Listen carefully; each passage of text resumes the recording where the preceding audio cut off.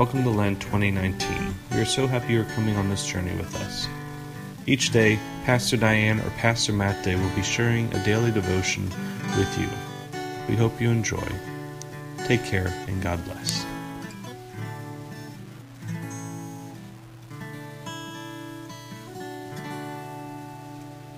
Good morning, everyone.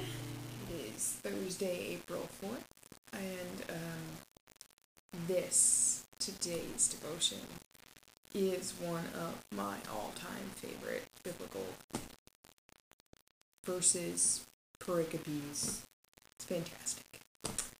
It is Isaiah 43, 1 through 7, and it's just so full of promise. But now thus says the Lord, He who created you, O Jacob, He who formed you, O Israel. Do not fear, for I have redeemed you. I have called you by name.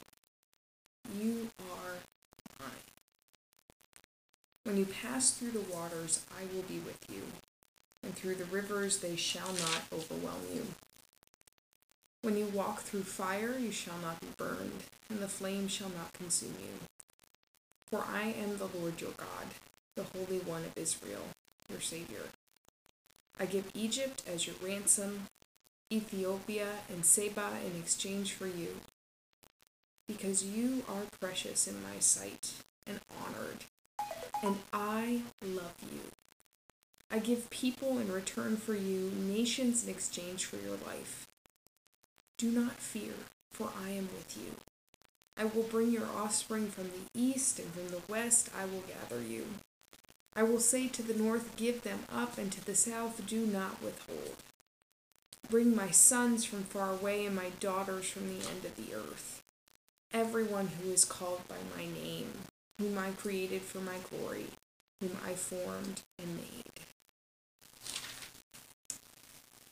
So this is written in a time, or spoken, talked about in a time of exile, but this is the exile from Babylon. So a word from Dr. Geiser explaining some of this beautiful, beautiful language. I have redeemed you. God is called Redeemer 13 times in chapters 40 through 66, but not at all in chapters 1 through 39. In Old Testament civil law, the Redeemer, in Hebrew the Goel, was one who brought back a relative's property that had been sold or a family member who had been forced into slavery. In the Exodus, God was seen as the one who redeemed Israel from slavery in Egypt. That role is now applied in 2nd Isaiah to God's redeeming Israel from Babylon. So God ransoms, buys back Israel from the nations. Despite this political and economic understanding of God's work, the intimacy of the passage is striking. I have called you by name. You are mine. You are precious in my sight, and I love you. Only here do we hear the simple I love you sentence from God's mouth. God will gather the exiles not only from Babylon, but from all four corners of the earth, no matter where they've strayed or been stolen.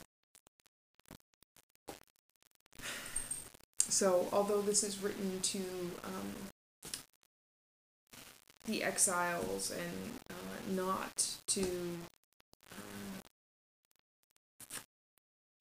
maybe those of us who are a little more estranged from that reality, I think it still speaks something beautiful about how God will gather all of us. I also, personally, this is a devotional reading of the text, cannot help but hear God saying that God loves me. And how much I cherish hearing those words from God. I also, in a world that is competing for my allegiance, that is competing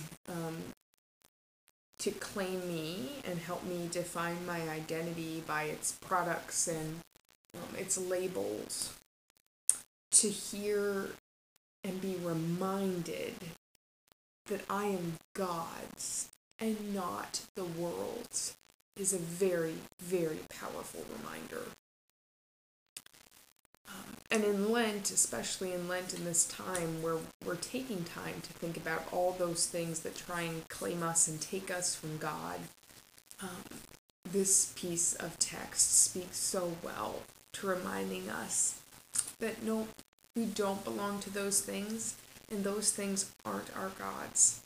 Our God has claimed us. We are God's, loved and claimed and identified. So may you remember that today. I hope it brings you as much comfort and overwhelming love as it does for me. If not, may you explore what you're feeling exactly about that and why that might be challenging you. Let us pray. Loving God, you create and mold us and give us freedom at the same time, all in love. You do this out of relationship and care. You give us gifts to help us remember this, especially the gift of baptism, where we hear words and have been marked with the cross of Christ and washed in water to remember that our identity is in you. Help us to cling to that identity, especially as the world tries to drag us down with others. Help us to remember that we are loved and we are yours.